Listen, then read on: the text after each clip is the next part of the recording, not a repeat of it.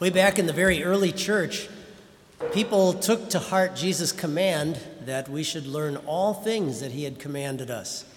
And so very early on in the early church, they started to develop a calendar of certain readings that would be read at certain Sundays of the year.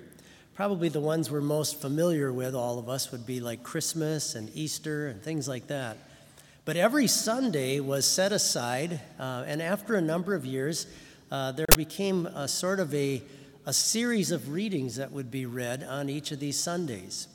The reading that we're going to have before us today is for the 12th Sunday in the season of Trinity.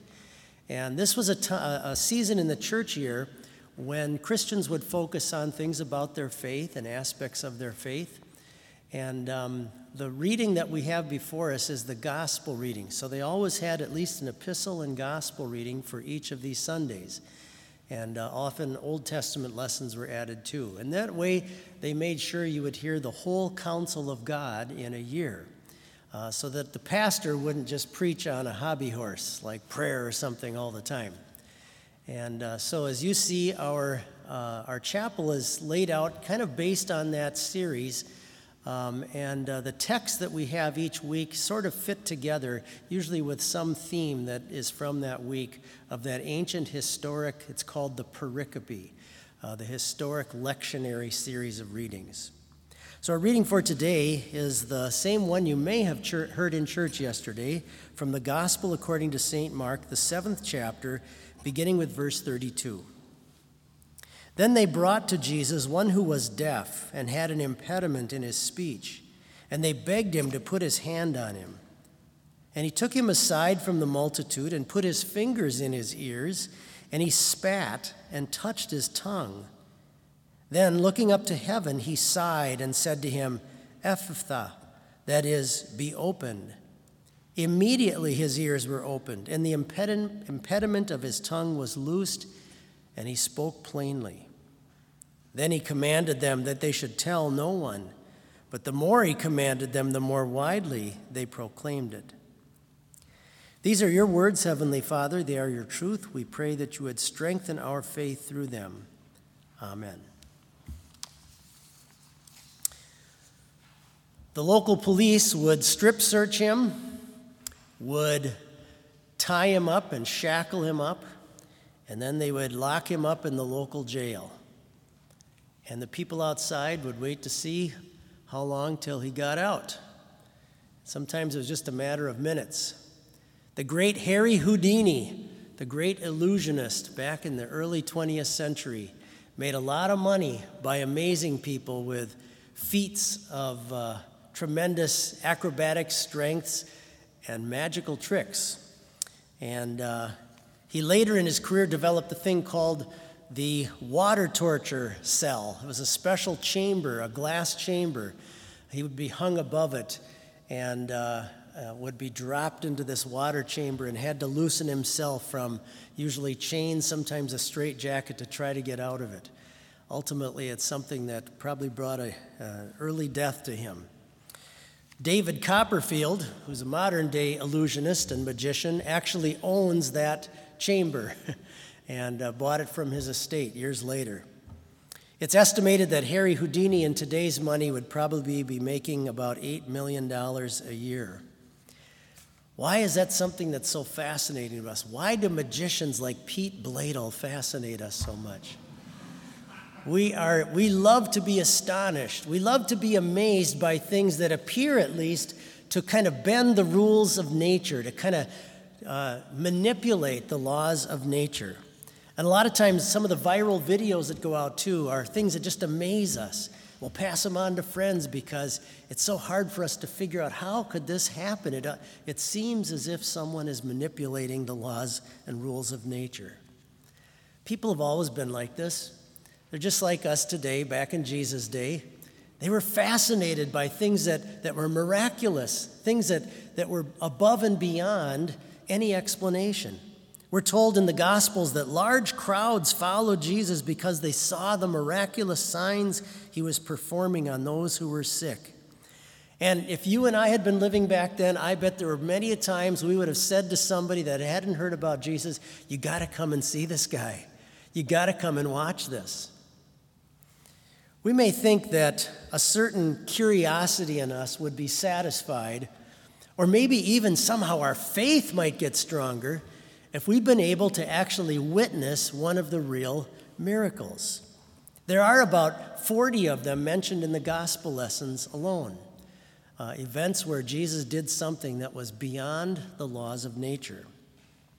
Even the local historian of Jesus' era in that first century, a man by the name of Josephus, who was not a Christian, a Jewish historian from that community, even he says this: Jesus was one who performed surprising deeds.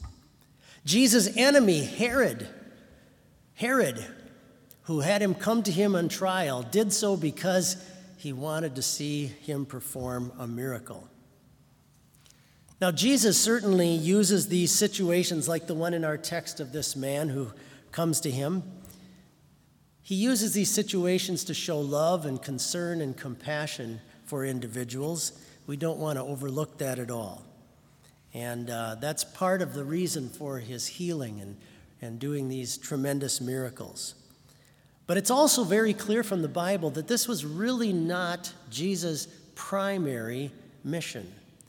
In fact, there were times when the fact that people were so impressed by these things that Jesus refuses to do them at times. Sometimes he even removes himself from situations where large crowds are gathering around him simply to see him do something that is so miraculous.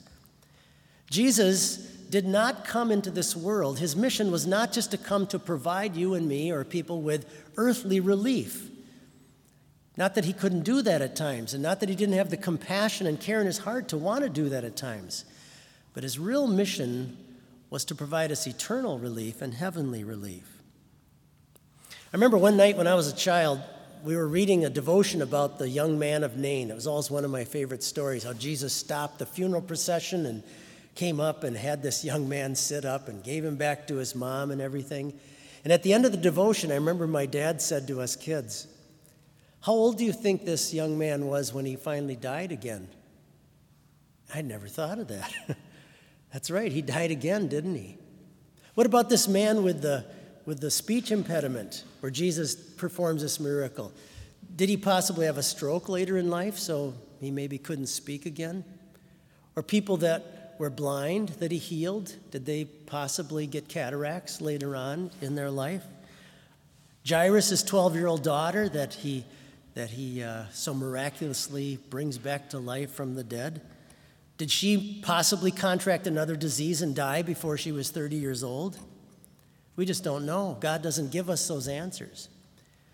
But the reality of all those things I just mentioned shows that the real purpose of Jesus' mission was not to give people earthly relief through miraculous events, as wonderful as they were. Now, there was to be no doubt that the person performing this event, this miracle, had to be God himself.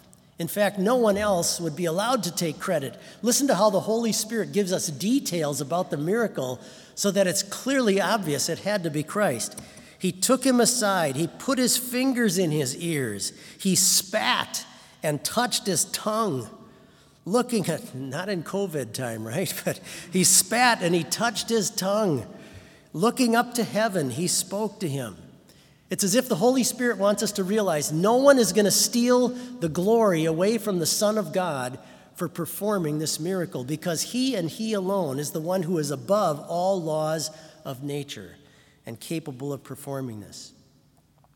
Jesus now, in this miracle, packages up all of his supreme power as the ruler of the universe, as the creator of all things. He's the one who packages up all of his power and chooses to put it, of all places, into just a few brief words. One word, Ephphatha, Ephphatha, be opened.